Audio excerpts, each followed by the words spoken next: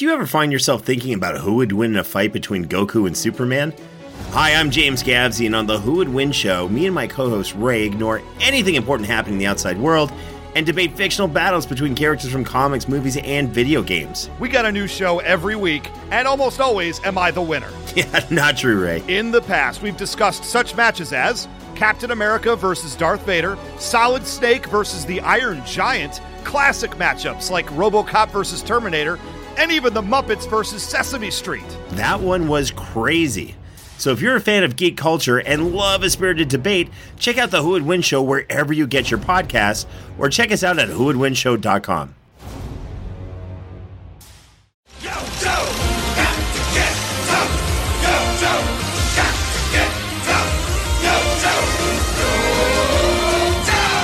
Everybody, and welcome back to your favorite G.I. Joe podcast show. This is Knowing Is Half the Podcast. We are finishing out Season 2 of the Deke era of G.I. Joe. And I am Ray Stacanis. I'm Robert Clark Chan. I'm Gina Ippolito. And today we are talking about an episode called Cobra World, the theme park episode featuring, as Gina would like to say, the Burger King Kids Club characters. Yep, a lot of 90s Burger King Kids Club in these last few episodes. It seems to be a theme, and they keep hitting every different member. This time we get the kid from the wheelchair. Yep. That's right. But we'll get there when we get there. We are joined by a very special guest, Doug Booth, G.I. Joe writer, story editor, corporate suit, as we learned in our interview in the last episode for Hasbro. Doug, thank you so much for coming back. Really, part of me thought after that we recorded with you the first episode, you just find something better to do. I know, but it's snowing outside. I'm in New York. There was nowhere to go. That's what we were really banking on when we booked this episode. So. Yeah, it's true. It's true. If only there could be a winter storm that keeps Doug indoors. I think we can get him for 2. That's right. That's right. So, Doug, I'll just ask you right out the gate. You watched this episode of Cobra World. Before we kind of get into the specifics and start breaking it down, what were your overarching feelings about this episode? Well, one of them was, did I work on this episode or not? I really don't remember. Now, you talked about this in the interview. Now, you said half of these in season 2 were broken up between you and your partner in this. And Martha. Yeah. We were working independently. We're good friends, but we were working totally independently of each other. And again, the writer of this episode, Tony Zaleski, is a writer I've worked with as a story editor on other shows. And Tony always comes up with good stuff and comes up with other stuff too. And this one, the other stuff was just like, when I was watching it, I was saying, wait a minute. So the burrowing toys come up outside of the Fort Hobbs, the Fort Knox place. And of course they have to do that so we can have the interaction with the kids and all that. That makes sense. But then they just blast through the front door? Really? Did I do that? Down? Yeah. So I can't tell you whether that was something that I put a seal of approval on or not. I might have, because after all, they went back down the tunnel to get back to their amusement park. Then I was thinking, yeah, I guess not everybody had cell phones in those days. So the fact that they're doing this broadside attack in daylight, in the middle of a small town and a military base, there's a high expectation that nobody's going to know what's going to be happening. And we'll get there when we get there. But my favorite part of that was when they said, we got to go quick so nobody tells G.I. Joe. Like, they're not attacking a military base in the middle of the day. I know. I think that really is a strong reflection of the differing sensibilities. That when you're writing a show for a very young audience, you think you can get away with stuff like that. And you don't have to really figure out, how can we do this in a way that seems somewhat believable and will stretch credulity a little bit, but is still going to be like, yeah, we can go along with this, or not. Or not. I tend to get kind of paranoid about that stuff. So I'm not really, it was probably a reflection of the sensibility and what can we do? This is what we have to do.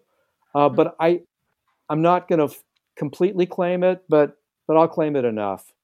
But I will say that watching it now, yeah, it felt like a glitch. It did. I'm going to continue my streak of the last 2 episodes and say, again, I liked the concept of this. I think the base concept of Cobra buying a theme park to convince everyone that they're the good guys and they sort of, can warp the minds of young children. That's a great starting concept, I think. Just like the last 2 episodes, starting concept, solid concept. I thought that was going to be the whole story. Is that like, yeah, we're gonna like up the profile Cobra. We're gonna do good stuff, and then I was like, well, gold. We're going to go to gold already. Yeah, the whole story here. That'd be awesome. Yeah, I would have loved to see them just sort of. And I would agree with you. Yeah, Gina, to your point, I'm sure Tony would have loved to have gone that route because he enjoys writing seriously twisted, dark stuff. And it would have been a great QAnon episode. It really would have been. And it had that element. I mean, I was thinking, oh crap, this is how people get radicalized. These kids all think they think Cobra Commander is great, and he's the real good guy, and the actual good guys are the bad guys. These kids are getting radicalized. Well, they are, and it would have been a really interesting thing if he started recruiting them and started turning them into Cobra youth. Yeah, and then use them to steal the gold or something, or simply just to storm their junior high principal's office. One of the things that really struck me about sort of this episode and the twists and turns it took is, do we all remember that really awful Loose Change documentary about 9/11 that got real popular, the conspiracy theory talking about it was an inside job, blah, blah, blah, blah, blah. Now, I've actually sat down and watched this. This explains a lot, Ray. This explains a lot. I'm not saying I believe it, but I was curious what that particular piece of art had to say. And what's wild is it asks a bunch of great questions, and it says, how come this person was on this plane out of town when all the planes are grounded, blah, blah, blah, blah. It asks all these interesting questions. Right. But here's the deal. The question I kept asking as I'm watching it is, to what end? Why? And finally, in the final part of the Loose Change documentary, do you know why all of this false flag operation is alleged? Because there is a big pile of gold under the Twin Towers, and people were trying to steal it. That I swear to God. And so when I was watching this episode, I got all those vibes of just, it's not how it seems. These are really bad people. And why?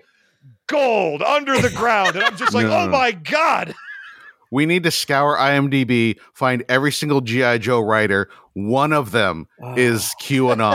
One of them was like, I got all these old Cobra plot points that I never got to use. I'm just going to put it on here. I'm going to change some names around. George W. Bush, New World Order. That is so fun. At the end of the day, if we found out Flint Dille that's a was doctoral thesis. Taking every QAnon point and tying it back to specific cartoon episodes. I'm telling you, if we found out Flint was Q, none of us would be surprised in this room, right? Not at all. No. Not at all. But I think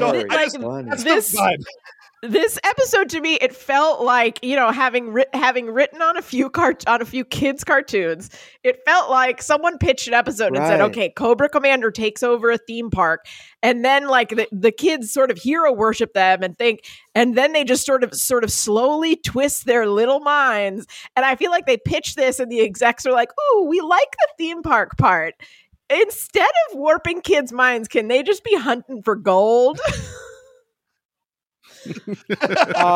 You are probably right, because it's a little bit too scary otherwise. Yeah. It's thematically very different. Yeah, shades of welcome. Or even worse, somebody at Deke was like, someone at Deke was like, wait a minute. We're warping young kids' minds. Change it to gold. Change it to gold. That's our job. That's not Cobra's job. Yeah. I feel like if it was Sunbow era, though, they would have gone for it. It would have had vibes of what is it? Welcome to Sunny To Springfield. Welcome to Springfield. Yeah. Yes. Yeah, I think that was kind of I don't I remember that very vaguely, but yeah, that is what would have happened. Yeah. Oh, one of the most memorable episodes ever. I mean, it was so I don't know the word. Dark and twisted. Subversive. That's the word I'm looking for. It was so subversive. They had to break it into 2 episodes just so we could all wrap our minds around what was happening. But Cobra World, that's what we're talking about here. So the Cobra World episode opens up, and we are fighting in the snow. Maybe the Himalayas, we don't know, but it's the snow and it's mountains in any case. G.I. Joe character, we found out later to be Dusty, because they did change the looks of everybody, so I wasn't sure who this was. Right. Dusty is surrounded, flying through the jets, and he says, and one of the most amazing things I thought, he said, look, if I'm going to go, I'm going to take as many Cobra down with me. And I was like, ooh, edgy. I like it.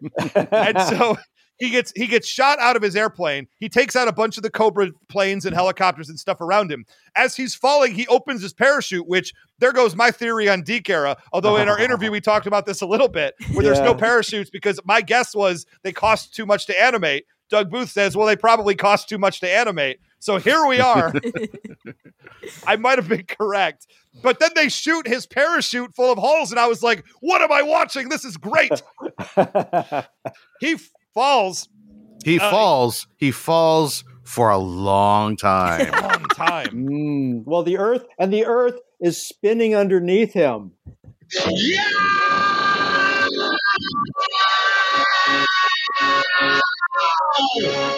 At which That's point, a long time. screen. he yanks his skis out. He starts skiing, flies off the face of a cliff, and that's where we open the show. We get our, got to get tough, Yo Joe intro.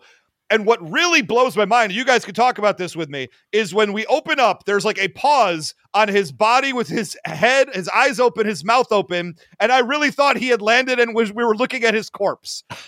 For about 2 seconds, I thought we were looking at a dead body on Deke era G.I. Joe. Ridiculous. And I was like, we got Doug on the right episode to talk about this. They went for corpses on the show. No, it was just a freeze frame before he continued to fall. But for 2 seconds, I was out of my mind. Ray, you must have a hard time watching a lot of shows if you don't understand what a freeze frame is. Look, if anybody's using a freeze frame these days, I totally get it. Those things just before the commercials, I were like, Right. that was a thing in the 70s. Maybe not so much now. But I agree with Ray. I thought this was a pretty cool cold open. Yeah. Yeah, it was really neat. I mean, lots of violence. The parachute getting shot was where I just literally just was like, what? Well, Also but also, ski Ray, you shoes. noticed that when he shot the Cobra planes out, ski shoes are pretty cool. I'd like to get some of those. But the Cobra planes that he shoots, nobody gets out of those. No. They just explode. So, as we said before, this is a pretty expensive stunt show. Maybe they only just do it once at the park's opening. But the park's been open for a while, so I don't even know what we're talking about. Because we find out that as Dusty lands, he lands on a pile of mattresses, and I'm like, oh, that's pretty convenient. And then he gets out, and I'm like, huh. And then he starts waving at a crowd, and all the Cobras come out and start waving at the crowd, and I'm like, something's up. Even Ray's going to figure this one out. And then they pull back to reveal that it's a theme park attraction, not unlike the Waterworld stunt show at Universal Studios here in beautiful Los Angeles, California. And yes, that's my one go-to reference because that show is wonderful. How dare you, Gina? That show is wonderful. It's great. It's great. It's the pinnacle of entertainment. Oh, indeed. Look, when I'm going to sidetrack for a year, I worked at Universal City Walk, and we got tickets anytime we wanted to go inside the theme park. So yes, I would show up an hour early to work, walk over, watch part of the Waterworld stunt show, which is right at the opening of the park. And then I'd walk over to work and I would be like, life could not get any better than this moment right now. So yes, Gina, I know you're being snarky. It is the pinnacle of modern entertainment, the Waterworld stunt show. And I mean, was Bruce part of that too or not? Was Bruce part of that? Bruce the shark? Oh, Bruce the Shark. Okay, I thought you meant Bruce Springsteen. And I was like, No. There's always, thankfully, there's no anti-bat shark repellent needed, but Bruce the Shark, always important. Yeah, okay. So we find out it's a stunt show starring Dusty on the episode. At this point, Cobra Commander just sort of walks in and takes over the theme park.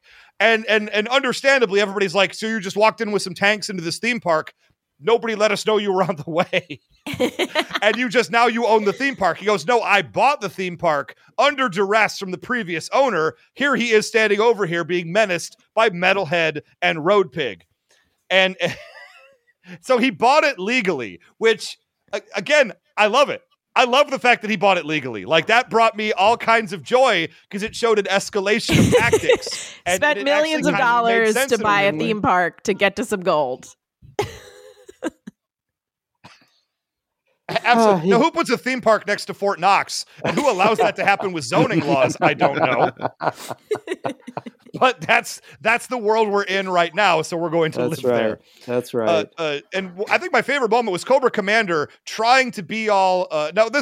so one, nobody's doing anything about it. My understanding is Cobra Commander is a nationally wanted felon who they would not necessarily need a reason to arrest, but they apparently do in this case because nobody seems to have anything on him, so they just have to hang out with him. Yeah, I can't imagine. Owner, you know? Yeah, I can't imagine a world where someone who has committed heinous crimes against the United States of America could just walk free. And I don't know. And it's play probably golf, for example. Play golf. Could be anybody. Could be anybody we're talking about right now. Committed atrocities and then goes and plays golf with no particular comeuppance. You know what? It already happened. We don't need to litigate the past. Let's just move forward. All right. Cobra Commander bought it. He's the legit owner. That's it. Accept it. And he wants everybody to believe he's turned over a new leaf. So he gets an onion and he puts it under his mask so he'll start crying. And Chad, I asked you if you have this sound pull ready of Cobra Commander, and I love this line. I love this line read, and I love the response. If you could hit us with it. Is it so hard to believe after all these years of greed and evil, I've had a change of heart? Yes, absolutely. Great moment. I do like that. Wonderful moment on the show because I was right there with all of G.I. Joe as he asked that out loud to my TV screen. I said, yes. So when the people on screen are responding the same way I do, it makes me feel a little better about myself. So he gets the onion and let's see here. So he announces new policies for the theme park. Not only are all the this disabled kids of America, what was this organization that was brought up?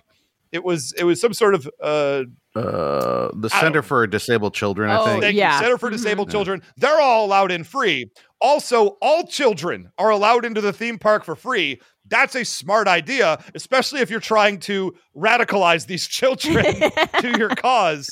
All of this so far is holding up 1,000%. Yeah. No, this is Facebook. Said. It's like, if it's free, then you're the product. So that's what I'm looking for already. Yeah, like I said, solid opening. All of this very solid. Free. Yeah, all good so far. So we also turn out. So we cut forward to now. There's like a Disney World or Disneyland. They have the light parade with all the vehicles and everything that go through the streets. They have that similar equivalent thing here with repurposed Cobra vehicles with like Rose Parade floats put on top of it. And I am still here, completely on board for everything that's happening. This is wonderful. I would swear one of those mascots was a Serpentor. Yes. Yes, I wrote that down too. Yeah. Which again, I liked that. I love a good Easter egg. Yeah, that was real fun. So G.I. Joe sees them. They turn this is the thing. The Cobra vehicles turn their cannons and guns on the crowd. Like they're about to shoot at the crowd. And in my head, I'm like, that's the dumbest bleeping thing that Cobra could do in this moment is now fire upon the crowd because their entire plan ends at that moment. Ray, are you have the mental capacity of a 5-year-old if you legitimately thought that's what was happening and not, this is what they're going to do. Because as soon as they did that, I was like, ooh, it's going to be fireworks or it's going to be popcorn. And I was very close. I was very close. Well, here's the deal. If I'm a 5-year-old, then G.I. Joe is also 5-year-olds because they felt the same way and they blow up some of the floats immediately.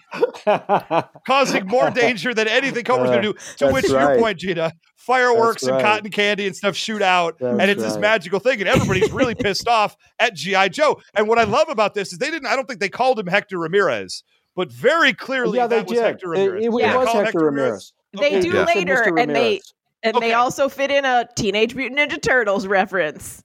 Yes, they did. Uh-huh. I caught it. What was that one? I don't remember. We'll get to it when we get Oh, to it please. because Oh, we have a little ways I'm- to go. But we will. Oh, good. I have it I will circled be on my notes. listening then.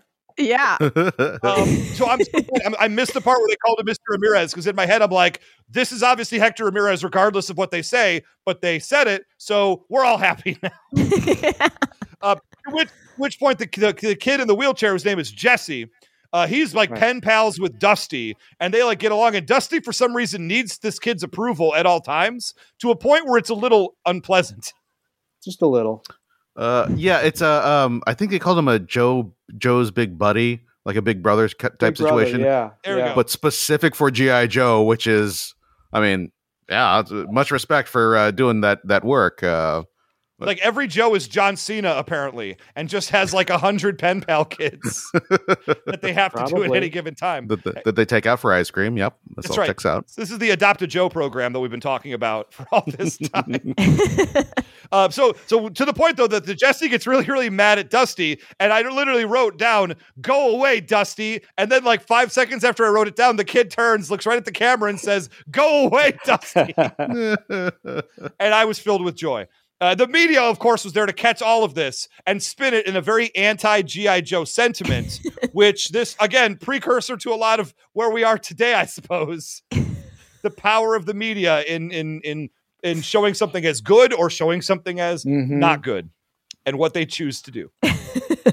Okay, Dusty and Grunt go back to headquarters where they get officially grounded. I love the fact they use that term. At first I was like, what? Are we actually using a word for Isn't kids? that a military term? Is it? I No. I was like, wait a minute. Maybe I just don't know. well, like it comes up again later because then they say that like, oh yeah, we've been grounded. I guess that just means that we can't fly planes Right. or whatever. Right. Yeah. So it's like, Right. okay, I'm into that. I like that. Mhm. Yeah, it did feel a little bit like they were in prison, though. The way they had to like cut through the fence to escape and make sure there were no guards looking. And I'm like, isn't this just a military base? Can't you just like go into town if you need to? I don't know. Felt a little weird. So we learned Cobra's real plan here, as it was we referenced at the top. Fort Hobbs is a nearby Fort Knox-esque facility that houses piles and piles and piles of gold. And Cobra aims to use their digging material tools, their vehicles, Ooh, which you we've guys seen in just- previous episodes, to dig under the ground and get the gold from inside Fort Knox, which I feel like there was the Train of Gold episode of Sunbow era. So we've dealt with Fort Knox and stealing the gold for Cobra in a Right. previous Sunbow Right. episode. So Right. this is slightly treaded upon ground before. Oh, that episode was cooler. Ray, you can never have too much gold. I'm fine if every episode involves them trying to steal gold because gold's a thing worth stealing. I did enjoy the part at the end where Cobra Commander complains about how heavy it is. And I was just like, Yeah. let's bring some science into Yeah. this. Let's go. You think he would have learned because again, we've been going after gold for many years now. Yep. Yeah, At some point, like, I did. I should think, bring a dolly with me. I did maybe. think the line of "Oh, it's terrible having to work for your money" was funny. It was good. Yeah. It was strong. So, okay. So we have a nice action scene here because Grunt and Dusty have clipped their way through a fence of the G.I. Joe prison that they're in, apparently, and they find their way over to Ice Mountain. Did I get that right? And we have a bunch of swinging on vines. Now, I've never been to the mountains before. My understanding is there's not a ton of vines to swing from, but Ice Mountain is a different ball of wax. Mhm. Because they It's not just fake. swing vines. Well, yeah, they don't just swing on vines once. They do it multiple times over the course of this action. It's scene. like the Rainforest Cafe, right? Oh. It's delightful. Gina, now you're speaking my language. You want to? Yeah, can we talk about the Rainforest Cafe for just a second? Gosh, I hope they're doing okay amidst this pandemic because animatronic animals and rainstorms while I'm eating sea level fettuccine Alfredo, really one of the greatest ideas in all of theme restaurants. Yeah, it's a whole experience. It's a whole experience when you're at the Rainforest Cafe. It's not just about the food, right? For reals, I went there once because it was near Meltdown and I needed to get comic books. And then I was like, okay, well, that was a thing that exists. And you know what? I'll just go a few more blocks to Wendy's, I guess. It's delightful. Rainforest Cafe, still there. Meltdown Comics, not still there. Maybe you picked the wrong horse to back. Where is the Rainforest Cafe? It's on Sunset. Sunset Garden? But they're all over the entire country. If you did a simple Google search for Rainforest Cafe, anywhere you find tourist traps. Yeah, because they had one at downtown Strip. and downtown Disney. They Disney? used to have one at downtown Disney. Really? But it's a whole. You get to eat in the middle of a fake rainforest, and they have little animatronic parrots and snakes. And like once an hour, there's a tropical thunderstorm around you. Of course, it's completely magical, and all of the food and drinks are themed. And the gift shop is roughly the exact size of the restaurant. I hope so. Definitely bigger than the kitchen. I promise you that. Seems like a good place. I'm working out. It seems like a good place for Cobra Commander to take over and radicalize children. Ooh, I'd be into that. Can I get you a hurricane drink?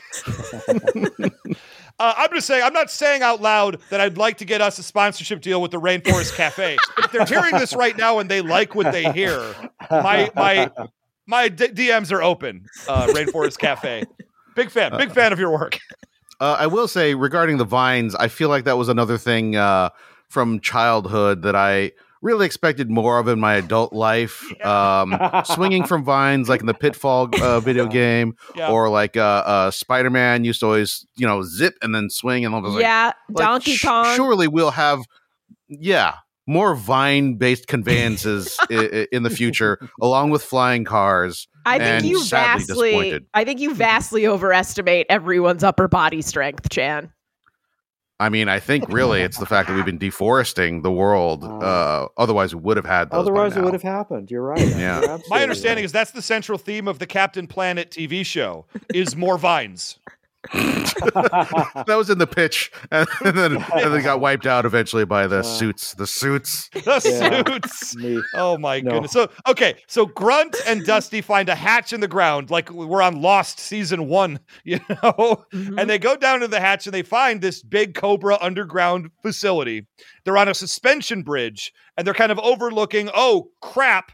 We have all of these Cobra vehicles, the digging things, the gold place is over there. They put it together instantaneously. But unfortunately, Metalhead was just hanging out up in the rafters of this Cobra base at that moment. And he finds them. That makes sense for his character. Clearly, as we learned later, had nothing to do with security. Yes. Yeah, totally makes sense for his character. He has Phantom of the Opera vibes. And he menaces them. I say he menaces them because he doesn't shoot at them. He doesn't really attack them. They just jump up and down on the suspension bridge, causing it to wobble and shake and kind of lose his tail, where they go back up through the hatch, swing on another vine, steal a Cobra vehicle, get attacked by other Cobra vehicles, win that battle. After they win the battle against the other Cobra snow vehicles, they stop looking where they're going and ram into a snowbank. Puts them through the snowbank back into the Cobra base again, where they immediately get captured by Cobra Commander. I do actually really like the structure of this because it is a redux of the cold open, where they're doing a fake version of this, and now they're going for real with this. And I was like, oh, yeah, it's a fun thing. Yeah, that's clever. I'm sure that was planned. Oh yeah. Absolutely. And so I appreciate this. Now, one of the crazy moments, and it never gets addressed again like I thought it would, is they get thrown into Cobra jail. Okay. They get thrown into Cobra jail with two people, one of whom is the owner of the theme park, the previous owner who sold off to them. Mm-hmm. And the second is a small-statured clown. Now, I don't know who this clown character was, what they did to piss off Cobra, or why they're in this jail cell. But that clown is never referenced again in the episode, and I really assumed that they were going to come back at some point. I like it. I saw that. It was Tyrion from Game of Thrones, and this was his day job before he became Much more important. I was not like it. It's expecting got a Peter whole Dinklage cameo in this episode. it's got a whole Twin Peaks vibe to it, where you're putting the pieces together and you're not sure what's going on. And the clown is in the prison cell, if I remember this correctly, like shrouded in shadows. Like, Yeah. I had to go back and rewatch it again because I was like, wait a minute, what? Who's this clown? Why is he here? I want to know his story. Can we do a spin-off episode just on the journey of this clown in a Rosencrantz and Guildenstern are dead vibe?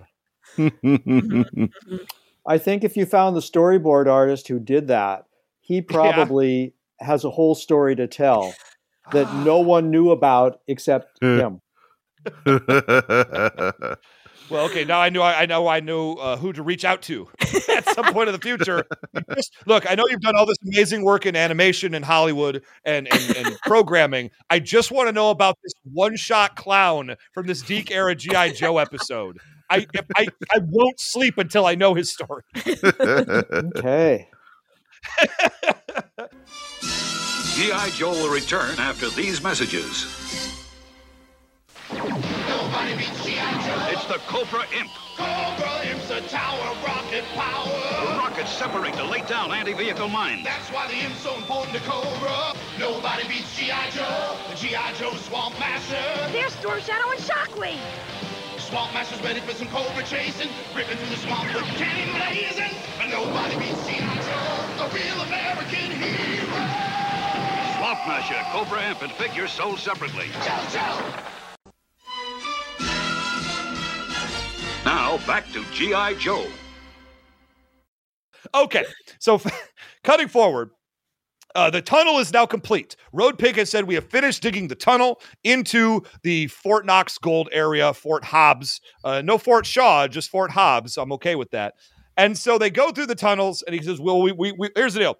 I think Road Pig says something to the effect of like, well, we finished digging. When Cobra Commander asks, are we going to the right place? Well, we stopped digging. And then just leaves it hanging out there. So we should have known something was up. And so they end up burrowing all the way through. They come up, and now they're in the suburbs, completely on the other side from where the gold reservoir is. And they're in the suburbs, not only in the suburbs, in front of Jesse's house, where he is currently being interviewed playing ping pong in his front yard. There's a lot going on at this moment.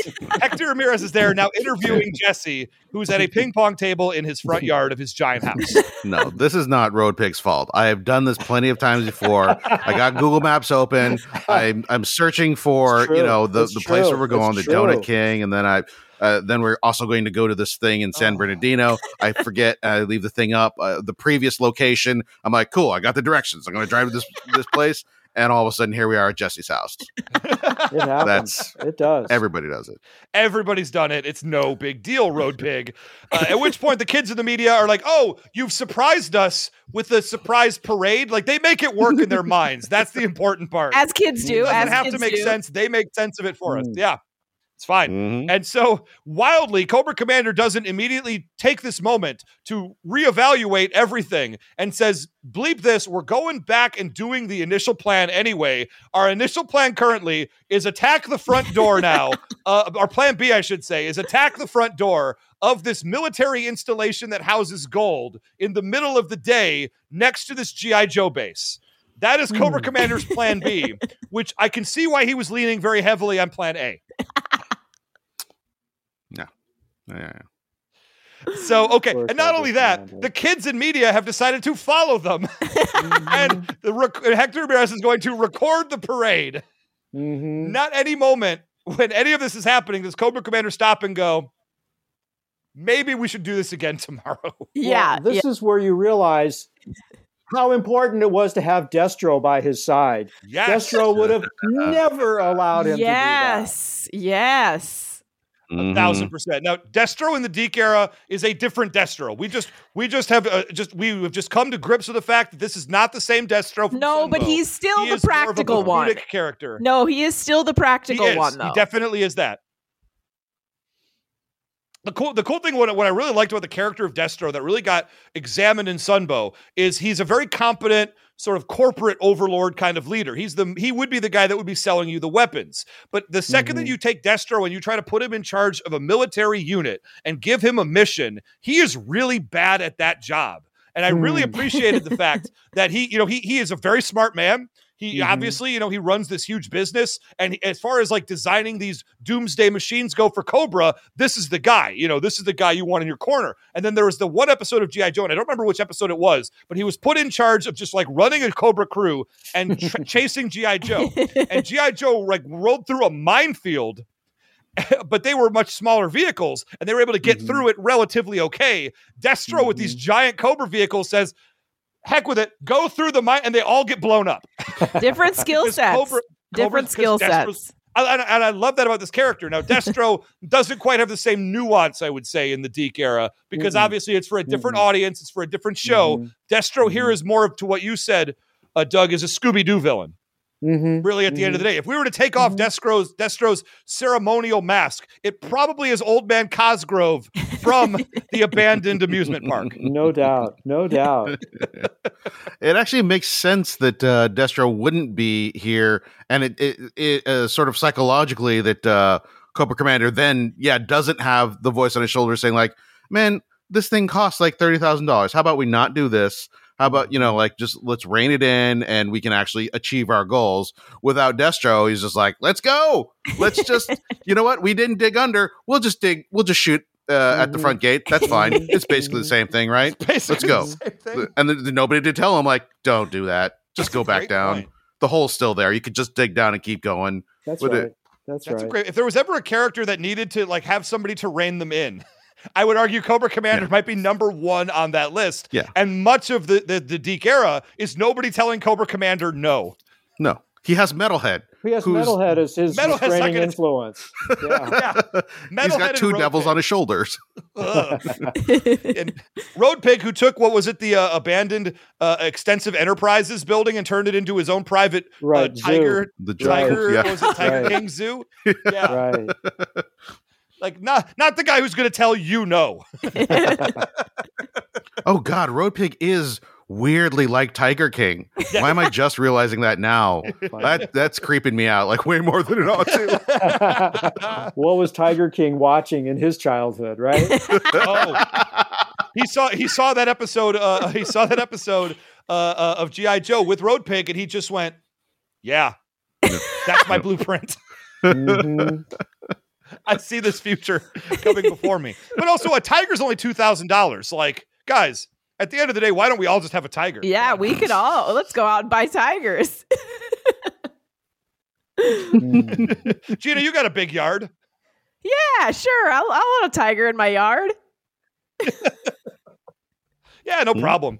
So this is where we come across our Teenage Mutant Ninja Turtles gag. Chan, I should have, but I didn't ask you for the sound pull. I have it already. Of course you have it already. Could we hear that really quick? We gotta go. We got a hot tip on some whining turtles who are stuck on their backs in the sewer. Right. Magical. Hector Ramirez has to split because the Ninja Turtle story is breaking, and which around this time would be 1992, which is, And is that one of the worlds that Hector Ramirez was in? I know he was also in Gem at some point. Did he make it to the turtle? Yeah, he was a Sunbow. He was in the Sunbow universe. He wasn't. I don't believe he ever made it to Turtles. Oh. Yeah, Hector Ramirez was in. Let's see if I get this right. He was in G.I. Joe, Transformers, Gem, and in Humanoids. I believe those were the four. I don't know if he made it over to Mask or My Little Pony. Those are the other two worlds of the Hasbro. Wouldn't have been Mask. I mean, yeah. I can't imagine that he would have been in My Little Pony, but he could have. Imagine he could have. A pony version of it, maybe. I think he was supposed to. That's right. I think he was supposed to show up, and then they couldn't make it happen. But that was supposed to tie everything together. I would love it if some new iteration, some new G.I. Joe. I haven't seen all the G.I. Joe live action movies, but I would love it if he showed up in one of those. That would be fun. Spoiler alert, I do not believe that he did. Oh, no. That's a there wasn't My Little Pony, though. opportunity. It was real creepy. Yeah. Rainbow Dash showed up. It was, to what Chan said, it was unpleasant. Dear Lord. Okay, so this is where the kid now finds out about the gold. Like, they just sort of like in front of the kid, Cobra Commander just openly talks about, hey, you know, isn't it cool that like we have this theme park scam that we're running to get this gold? Oh, wait, there's this kid over here. He doesn't care. At which point they decide, oh, go get that kid. Obviously, we're going to go kill him now, whatever. And this is 3 episodes. In the 90s, they were all about kids can do it themselves. So this is the third episode in a row where kids save the day. And which is a very 90s cartoon thing. Yeah, keyboard warriors. We had the 2 kids that were operating the machine. And then Shadow of a Doubt, we also had kids doing stuff. The kids are all over the place in these episodes. And that's I think, a par for the course for, like, again, to what you said, Doug, sort of the mentality, the tone of where these episodes are going. But what really, really kind of caught me off guard is the fact that Metalhead and Road Pig, 2 large men, trained militarily, get outrun by the kid in the wheelchair, and then he uses some Home Alone marbles tactics to completely overpower and evade them. Ping pong balls, right? A little. Yep. Yeah. Well, they probably were ping pong balls, which at least gives them more of a logical reason to be there on the steps. That's it, because he was just playing ping pong. Yeah. Look at this is why Gina's the writer.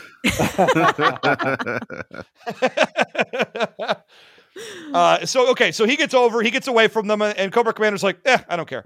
And so they go to attack the base. They overpower the front gate very, very quickly, and they get in. Now, a part that I greatly appreciated and really enjoyed was they get inside to where the gold is, and they find that the steel beams, they don't have jet fuel, so they can't melt them.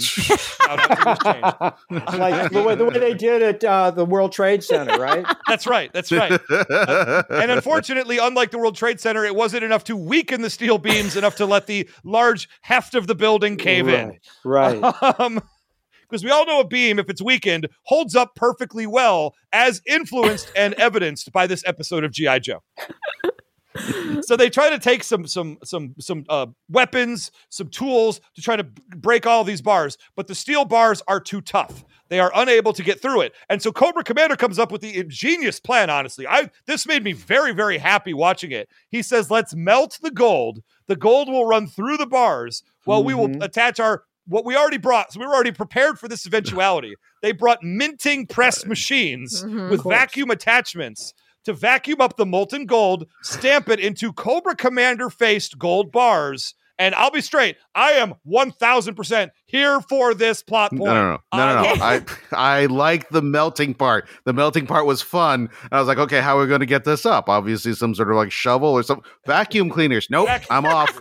I took the little eject button, kapoing, out of here. Clearly, you've never used a Dyson Animal vacuum cleaner.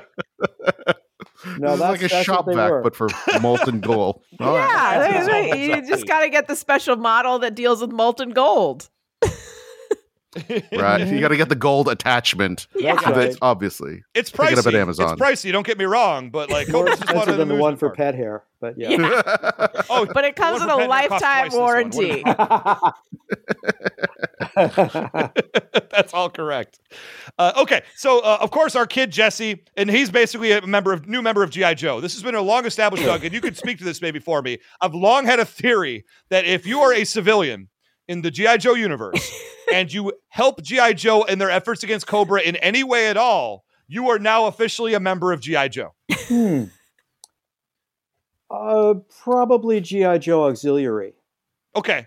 I've seen it happen too many times with characters like Quick Kick and Shipwreck, where they just all of a sudden like, oh, you were in a bar, Shipwreck, and you helped us navigate the desert when we were on the run from Cobra. You're a Joe now. Well, certainly with Shipwreck, wasn't it Satin? I think got offered. Yeah. And then Dusty, as we know, Dusty's previous job was as a refrigerator repairman, very famously. So I assume that he just answered the call to repair the Joe's fridge, and they said, "That's good enough, Dusty. You're a Joe now." Well, there's one more step to it, though.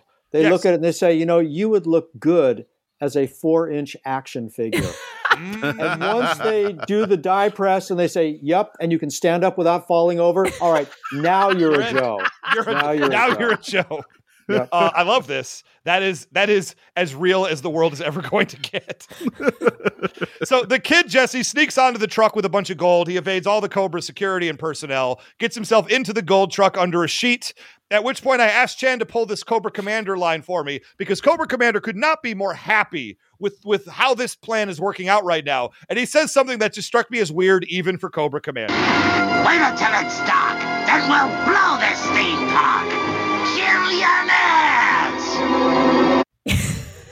Now, blowing up the theme park seems like he doesn't need to do that. He could just walk away from it. But then the random outcry of jillionaires really got me. I love it. I love it.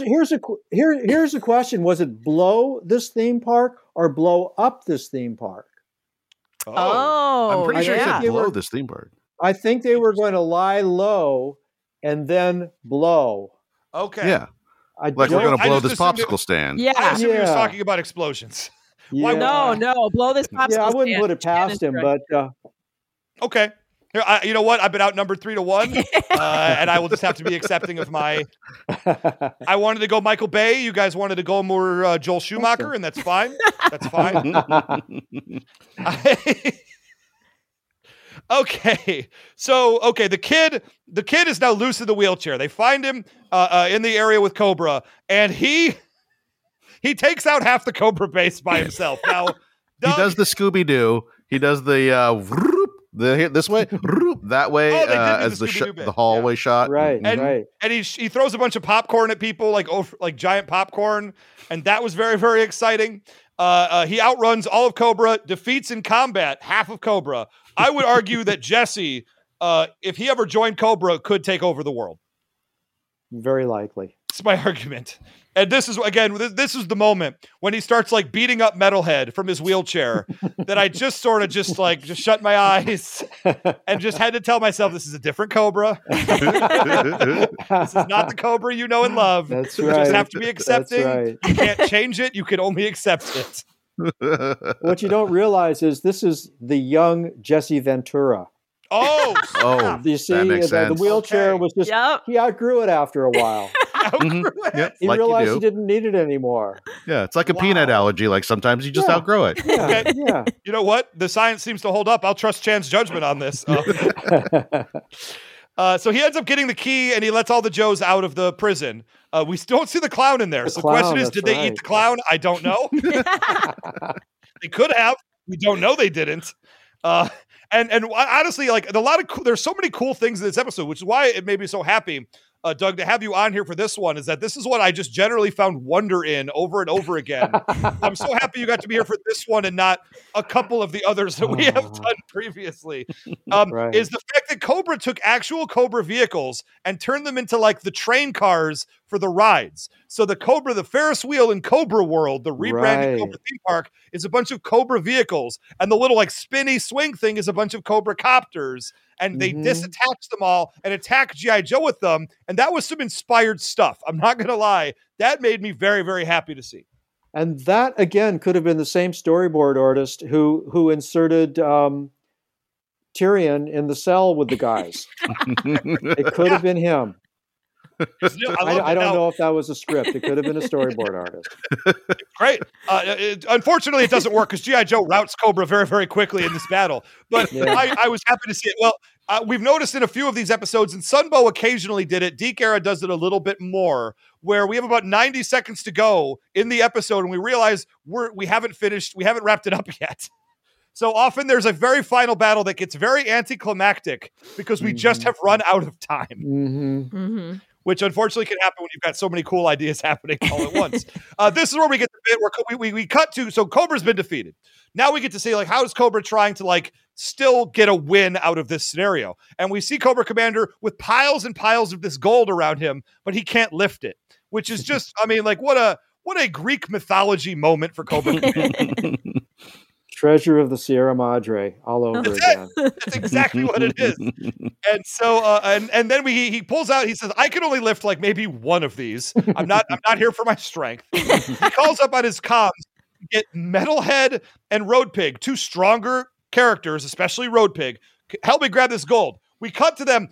Those two didn't even know a battle was happening. They are instead in the fairgrounds fairway of the amusement park fighting over a stuffed teddy bear that both of them believe that they have won fairly. Yeah. They own this place. They could have just taken individual teddy bears. They could have just sent them home. That would have been cheating. Fair point. And the final button on this episode, and one that I enjoyed, is that all of this has been cleaned up. The theme park is now being owned by its proper owner again. The G.I. Joe legal, as they called him in this episode, which also brought me a lot of joy. With the idea that just like there's like legal Joes, you know. That's right. Yeah. Oh, my name is Briefs. You know. What's up? Don't worry about that.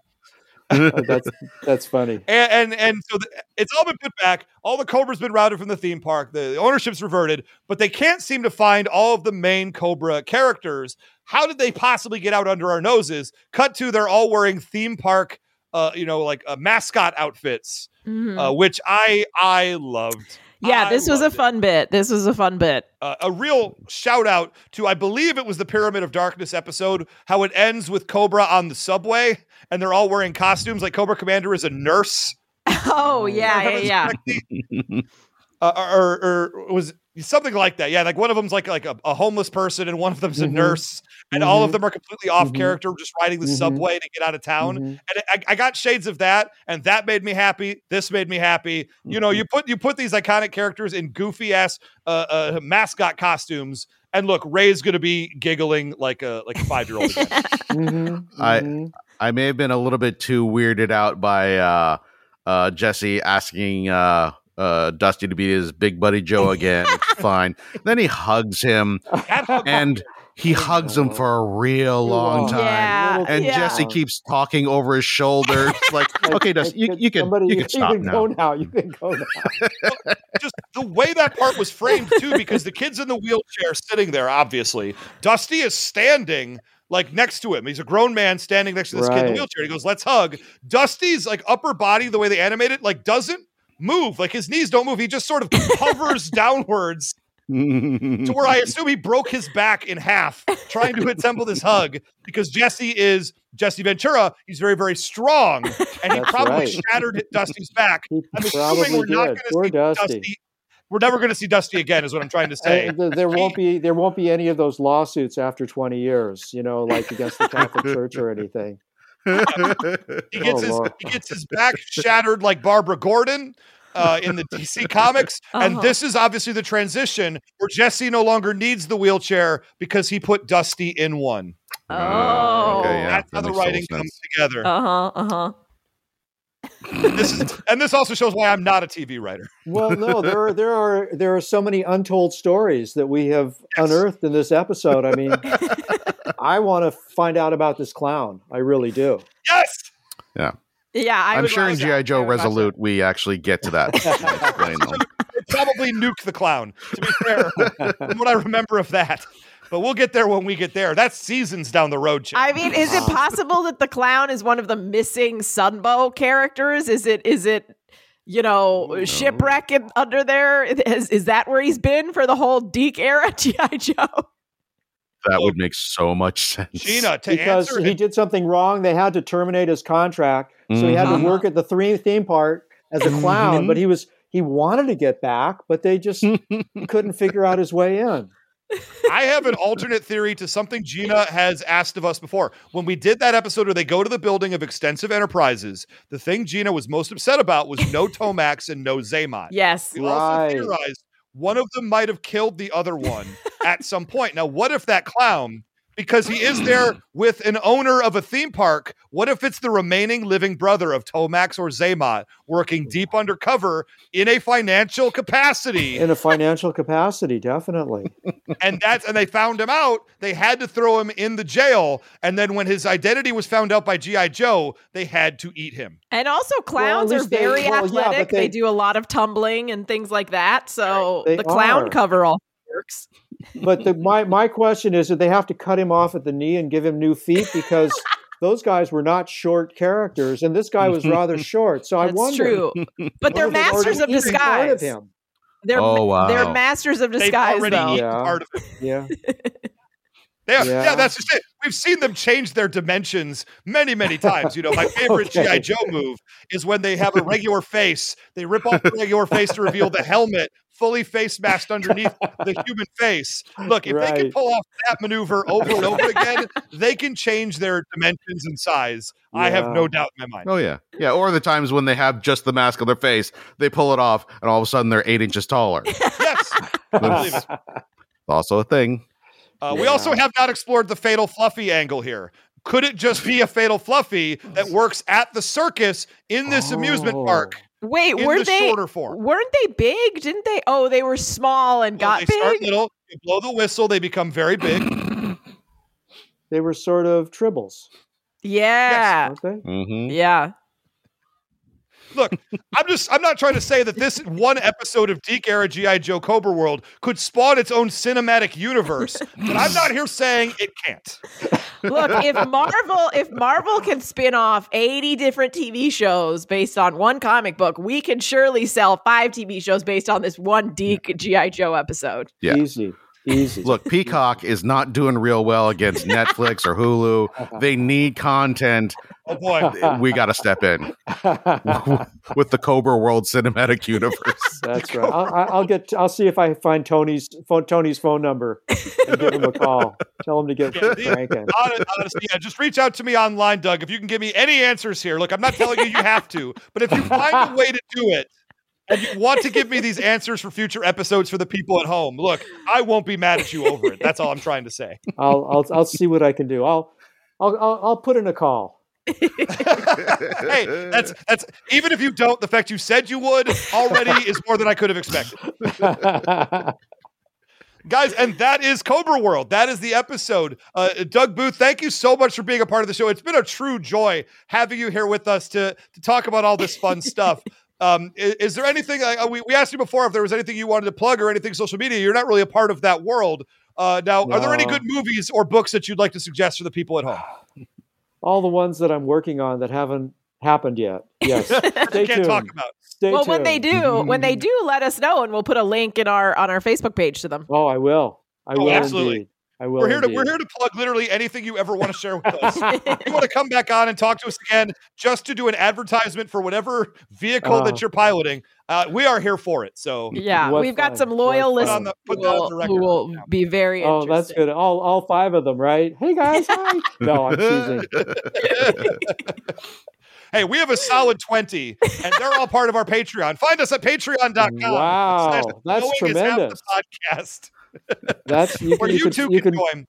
you can finance the G.I. Joe clown show. I think you got it. You can just do If it we in just leave the money in there long enough, we'll have it. We'll have enough to buy the rights to the G.I. Joe Clown Show. I have to assume. sponsored by GameStop. Yeah. Oh my God. If we had put our Patreon money into GameStop, we would own the rights to G.I. Joe right now. That's true. That's true. Absolutely. The sad point but might be actually true. Okay. But Doug, thank you so much. Chan, Gina, anything you want to plug before we get out of here? Nope. Me neither. Check out the Who Would Win show. That's the thing I do. Okay, I've said it out loud on the show. Thank you very much. Cool. So let's do a little bit of the housework here. Facebook.com/Knowing Is Half the Podcast to join our Facebook group. You can also, of course, go to our Patreon.com/Knowing Is Half the Podcast. I believe we are up to 21 patrons now. So plenty of you guys out there love what we do, listen to the show, and want to support the show in a financial way. $5 a month get you access to our super secret vault, which is over 400 plus episodes of this show, from all the episodes of G.I. Joe and the Know Your Joe minisodes we did, and all the other cartoons that we've done, the Ninja Turtles, Transformers, Glow Friends. Yeah, it's all in there. We've done them all. And we've got interviews too. Interviews with Buzz, interviews with Christy Marks, Flint. Christy Marks.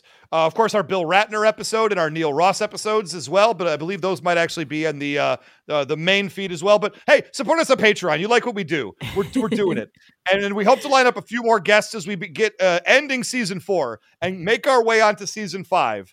We want to keep bringing in wonderful people to talk to. And Doug, you are a wonderful person that we have talked to. Thank you so much for your time today. And Yo Joe. It was fun. It was a lot of fun. It was a pleasure meeting all of you. Absolutely. So, guys, you can hit us up on social media. Obviously, we have at G.I. Joe Podcast is our Twitter feed. Individually, I am at Almighty Ray. At 999 RPM. I'm at Gina Ippy. And again, Doug, you've been wonderful. I'm going to say it 9,000 more times before we get out of here because this was an absolute joy for us. I'm glad that you had a good time as well. At least don't tell me if you didn't. Like, I'm happy just accepting your words at face value. So until next time, Doug, do you have any words of advice for the people at home? Any proverbs to live by? Tried it last time. Just keep living. Keep being who you are. Good advice. Here to that. Yeah. Thank you very much. Good night, everybody.